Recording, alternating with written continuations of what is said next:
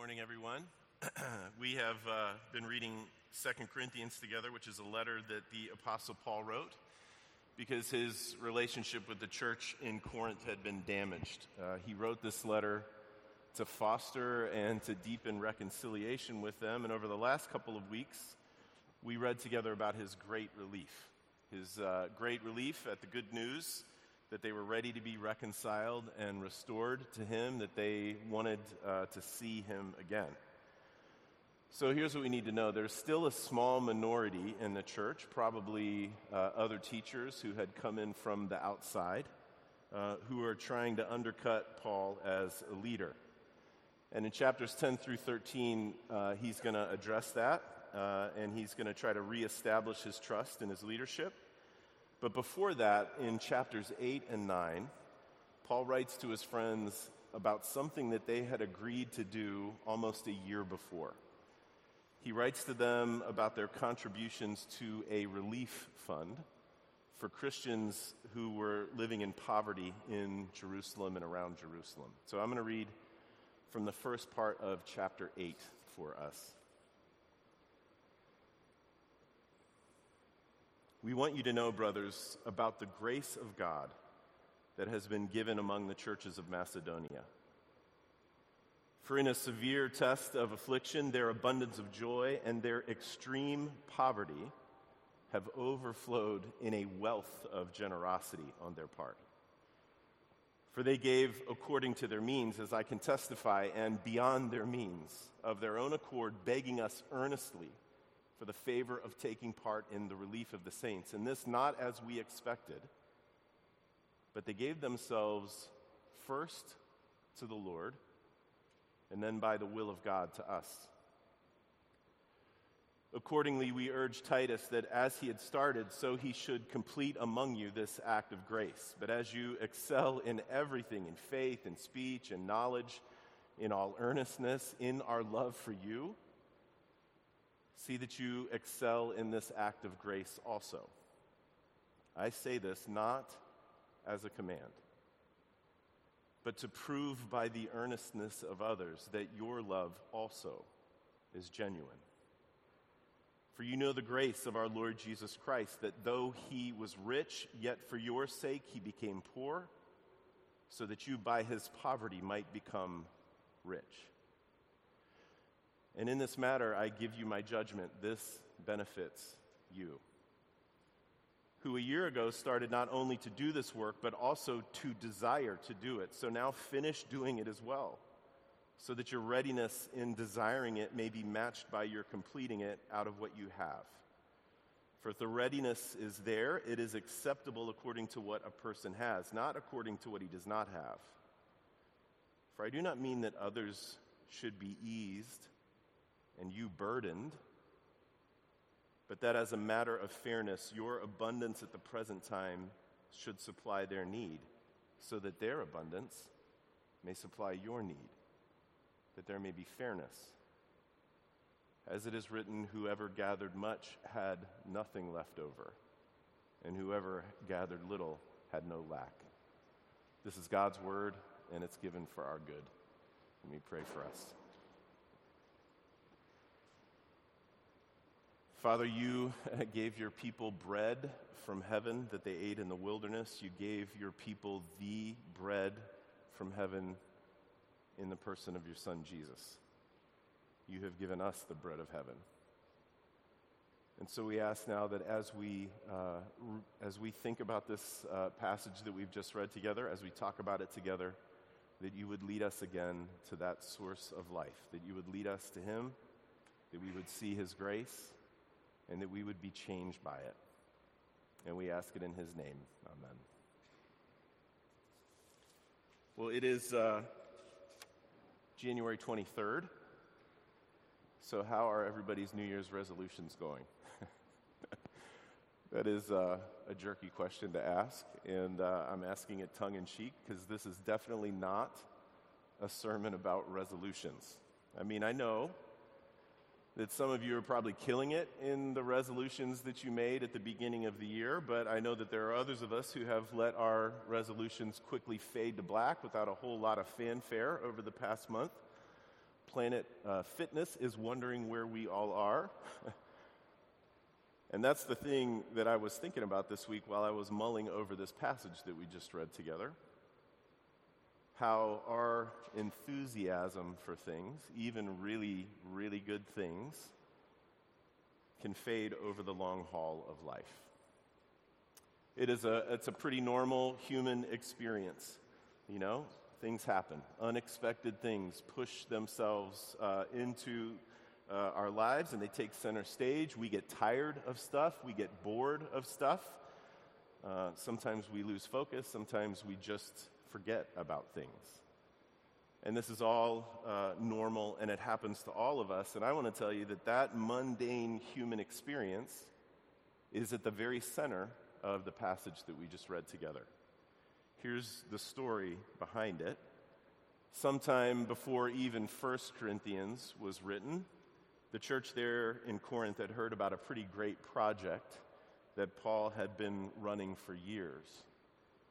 Way back at the beginning of his ministry as an apostle, there was a famine that had affected Judea and the surrounding areas. And so Paul and this guy that he was working with at the time named Barnabas, they took up a relief collection at the church that they were at, the church in Antioch, and they took those alms with them to the Jerusalem church. And Peter and James and John received those alms with gladness. And then they said, "Hey, Paul, continue to remember the poor." Now, just as a side note, I think it's important for us to hear that this thing that Peter and James and John said to Paul, remember the poor, is something that runs all the way through Scripture for God's people from the beginning to the end. One of the things that we do with what we have been given is care for the poor. That is the expectation. So Paul hears that, and that was the seed of something that occupied him for what looks like almost a decade of his life. You can read about it in the seams and on the edges of a bunch of his letters. He started collecting a relief fund for poor Christians who were living in Jerusalem and around Jerusalem, and he collected that money everywhere he went. And it looks for all the world that for Paul, it wasn't just about getting some funds. It was just as important to him who the funds were coming from. Paul was a minister to the Gentiles, which is just a nice way of saying that the main focus of his ministry was to pagans, right? To people who didn't have anything to do with the history, the traditions, the faith of Jewish people.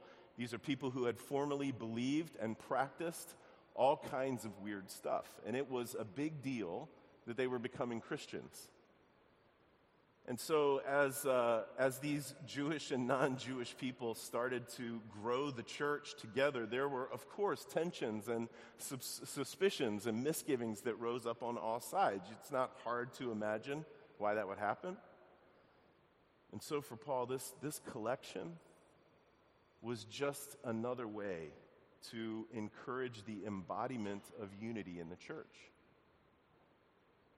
It was one thing to preach that Jesus had brought together a new humanity, but it was another thing altogether to encourage that new humanity to embody unity with something that mattered a ton to them, their money.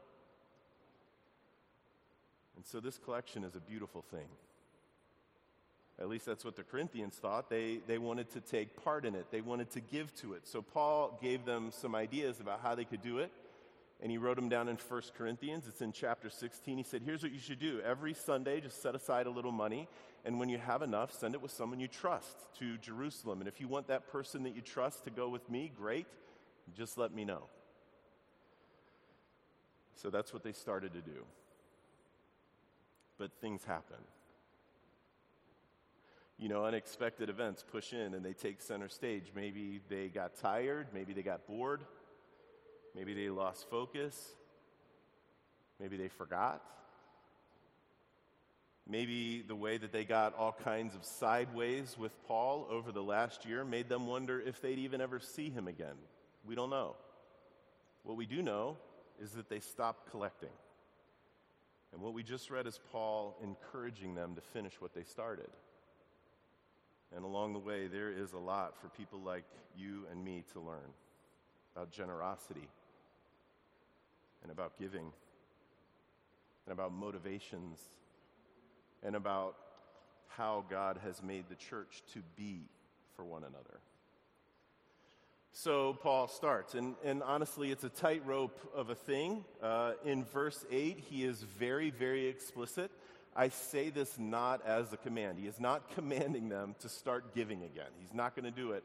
And in part, that's because money was a recurring tension between him and the church at Corinth, in no small part because he wouldn't take money from them while he lived and worked with them for a year and a half, and they thought that was really, really weird. But Paul, probably wisely, did not want to take their patronage. So instead, he wanted to support himself while he was with them, and he did. So in chapter 11, we'll talk more about why that created tension. But for now, it's enough to know that on top of the just general defensiveness and dodginess and uncomfortability that can exist when you talk to folks about money, there was this other thing that was going on too. So Paul says, I'm not going to command you about it, but he is going to be as persuasive as he possibly can. So he begins with this example of the Macedonian churches. And the way that he frames it up, it is wildly important. He says in verse 1 that he wants his friends to know about the grace of God that has been given among the churches of Macedonia. That's really important. Whatever else he's going to say about those people in Macedonia, whatever else he's going to write about them, he wants us to know from the start that it is all about the grace of God working in and among a people. It is not going to be about the shaky strength of resolutions or of making promises or of sympathy or of guilt or of trying to look good. It will all be only about grace, the grace of God. There is no possible way for me, church. There's no possible way for me to overstate how important and how meaningful that is, not only for the Corinthians, but for me and you too. Because if any of us are ever going to make any progress in generosity, and we're going to have it be a joyful thing, a thing of freedom for us, instead of a burdensome, landmine-laden thing. If we're going to make progress in it, it will be because we are fueled by the grace of God and nothing else. And I'm telling you, that's the truth. So here's what the Macedonian churches did. While experiencing a severe test of affliction, which is probably persecution that was happening to them from the outside, and in a state of extreme poverty, they overflowed in a wealth of generosity. They gave to that relief fund, and they gave to it beyond their means, Paul says, of their own accord. In fact, he says in verse 4, they begged us earnestly to do it. Now listen, nothing about this makes sense. Nothing about this even seems wise if it is viewed through the lenses that many of us have been given and taught to observe our possessions through. None of this makes sense. None of this even seems wise when it is viewed through the lenses that we have kind of just inherited from the culture around us. This only makes sense. Acting like this only makes sense in the kingdom of God. It's the only place. It's only in the kingdom of God where not having a lot and generosity are not mutually exclusive states. It is only in the kingdom of God where affliction plus poverty equals generosity. Affliction plus poverty equals generosity. It's absurd, church, in the most beautiful way that anything can be absurd. Just think of that woman at the heart of the gospel lesson that we heard read a few minutes ago. Jesus sees her, and he draws this big old circle around her, and he shines the celebratory spotlight on her, and he says, she gave more than all. Now, Jesus knows the math doesn't work out on that. She gave a couple pennies. But Jesus isn't doing math. It's not the money that matters. It is her. She is what matters. And that's exactly what Paul is trying to say about the Macedonian churches. That's the whole point of the example, and he says so in verse 5. They gave of themselves first to the Lord. They gave all right, but the first giving was to God. Church, your first love orders all your other loves. The thing that you love the most shapes you. So how could that poor widow that Jesus saw be so generous? How could those Macedonians in their extreme poverty, how could they be so generous? Because their first love is God, who is wildly, prodigally, profoundly generous. They could do it because they loved God, and God is generous. And to experience the generosity of God and to live freely in the love of our generous God is to be changed. And one of the evidences of that change is that generosity grows in us. Church, all that we have, we have been given. And that is grace. And when we really believe that and we rest in it, our own apprehension of generosity and our own practice of generosity, it'll grow. So that's why, at least for me, it's no surprise to hear after Paul says in verse 8, I'm not going to command you about this. I'm not going to tell you what to do. It's no surprise at all what he's really going to do. He says, I want to prove by the earnestness of others that your love is also genuine. I think that's amazing. It's like he's holding up a picture of the Macedonian church and of their genuine love of a generous God that has shaped them. And Paul's holding up that picture of the Macedonian churches to his friends, and he wants them to see it, but as they're looking at it, here's what he wants. He wants the picture of the Macedonians to slowly fade away into a mirror where they see themselves. He's saying, you look just like them. I know it. I know that you look just like them. I'm just trying to prove that your love also is genuine. I mean, how can he have that kind of confidence in these people? Well, here's how. Because this is what he knows about them. He says it in verse 9. You know the grace of our Lord Jesus Christ. Yet though he was rich, yet for your sake he became poor, so that you by his poverty might become rich. You know him. Church, that's one of the most profound and powerful statements in all of the New Testament about the meaning of the death and resurrection and exaltation of Jesus for people like us. And I'm going to tell you, I never get tired of remembering, and I never get tired of mentioning that one of the most profound statements in the whole New Testament about the meaning of Jesus' death and resurrection and exaltation comes smack in the middle of a conversation about writing some checks to a relief fund. I love it. And you know why I love it? I love it because it reminds me that the gospel is not some abstract principle. The gospel is not some theological statement floating around somewhere.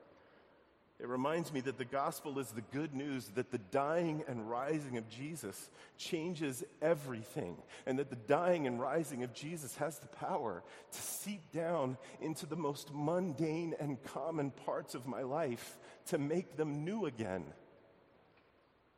It has to do that. And I tell you, it will do that. That's what the gospel is. And so this is Paul's way of reminding his friends and reminding us that the generosity of God looks a very particular way, and that we have been the recipients of it. For our sake, he did this. He gave away the immeasurable riches of the life of God. Church, I can't even begin to think of that. I can't even begin to fathom that loss. He gave it up for our sake. He became poor so that this great exchange could happen where we get his riches. Where we are made fit by faith to share in the immeasurable riches of the life of God. To share in his life. To have the right to be called his children. To be forgiven. To be given a whole new way to live in this world. He did that for us. Now, I got to tell you, it's common at this point in commentaries and in scholarly articles for the commenter to say that Paul has brought Jesus up here in verse 9 as another example. You know, like he's another example of generous giving. Like, hey, you have the Macedonians as an example, and what do you know? Jesus did it too. And I got to tell you, that is egregiously nuts. Because Jesus isn't lined up as example number 2 here. Jesus is held up as the very meaning of generosity. He is held up as the inner and scandalous and life-changing logic of generosity that has been woven by his resurrection into the fabric of the world. It is his generosity, which we begin to taste, and we begin to savor, and we begin to be changed by when we place our faith in him. It is his generosity that births and nourishes any and all of your generosity and mine.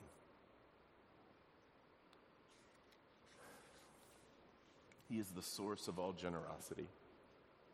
And in a mystery that I can't explain, he is the place to which all of our generosity points. And he is the place in which all of our generosity will be gathered up to his glory forever.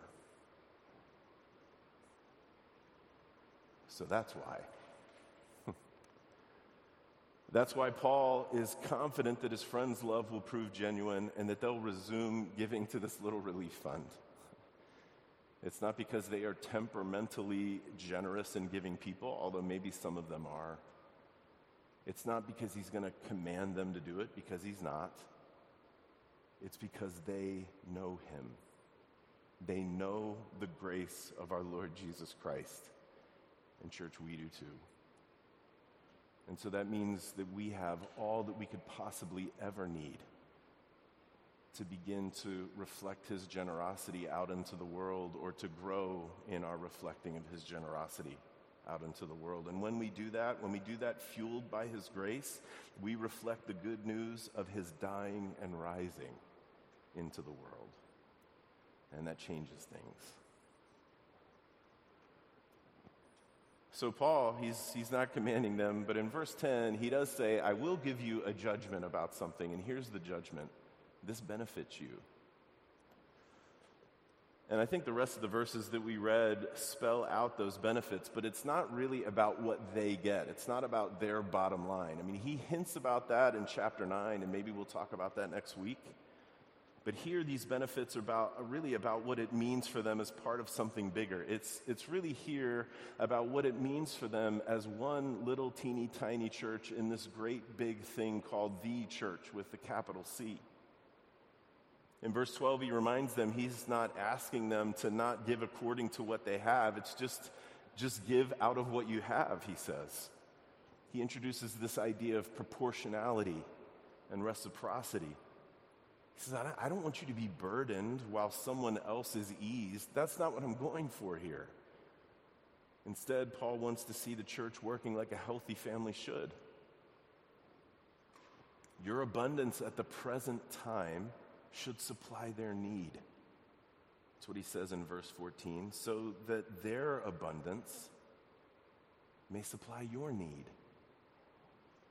Yeah, they don't have money right now, but they have different gifts to offer, and you'll get to benefit from them. Everyone will have what they need. just like when God gave manna to his children in the wilderness. That's why he quotes from Exodus in verse 15. You know what Paul's doing here? Paul is upending the patron-client sensibility that ran through his whole world and that runs through ours, just by different names. Paul is cutting the harmful strings that often get attached to money when money is given. He is painting a picture of a people who freely and who generously care for one another with whatever it is that they have. That's what people who follow Jesus are called to look like. You know, when Jesus sent out the 12 apostles, it's in Matthew 10. He sends out the 12 apostles for the first time so they can kind of stretch their legs and see what they can do on their own. And this is how he put it to them. Freely you have received. Freely give. That's the kind of generosity, church, that this broken, hurting world needs. And we are the people through whom God intends to show it. Let me pray for us.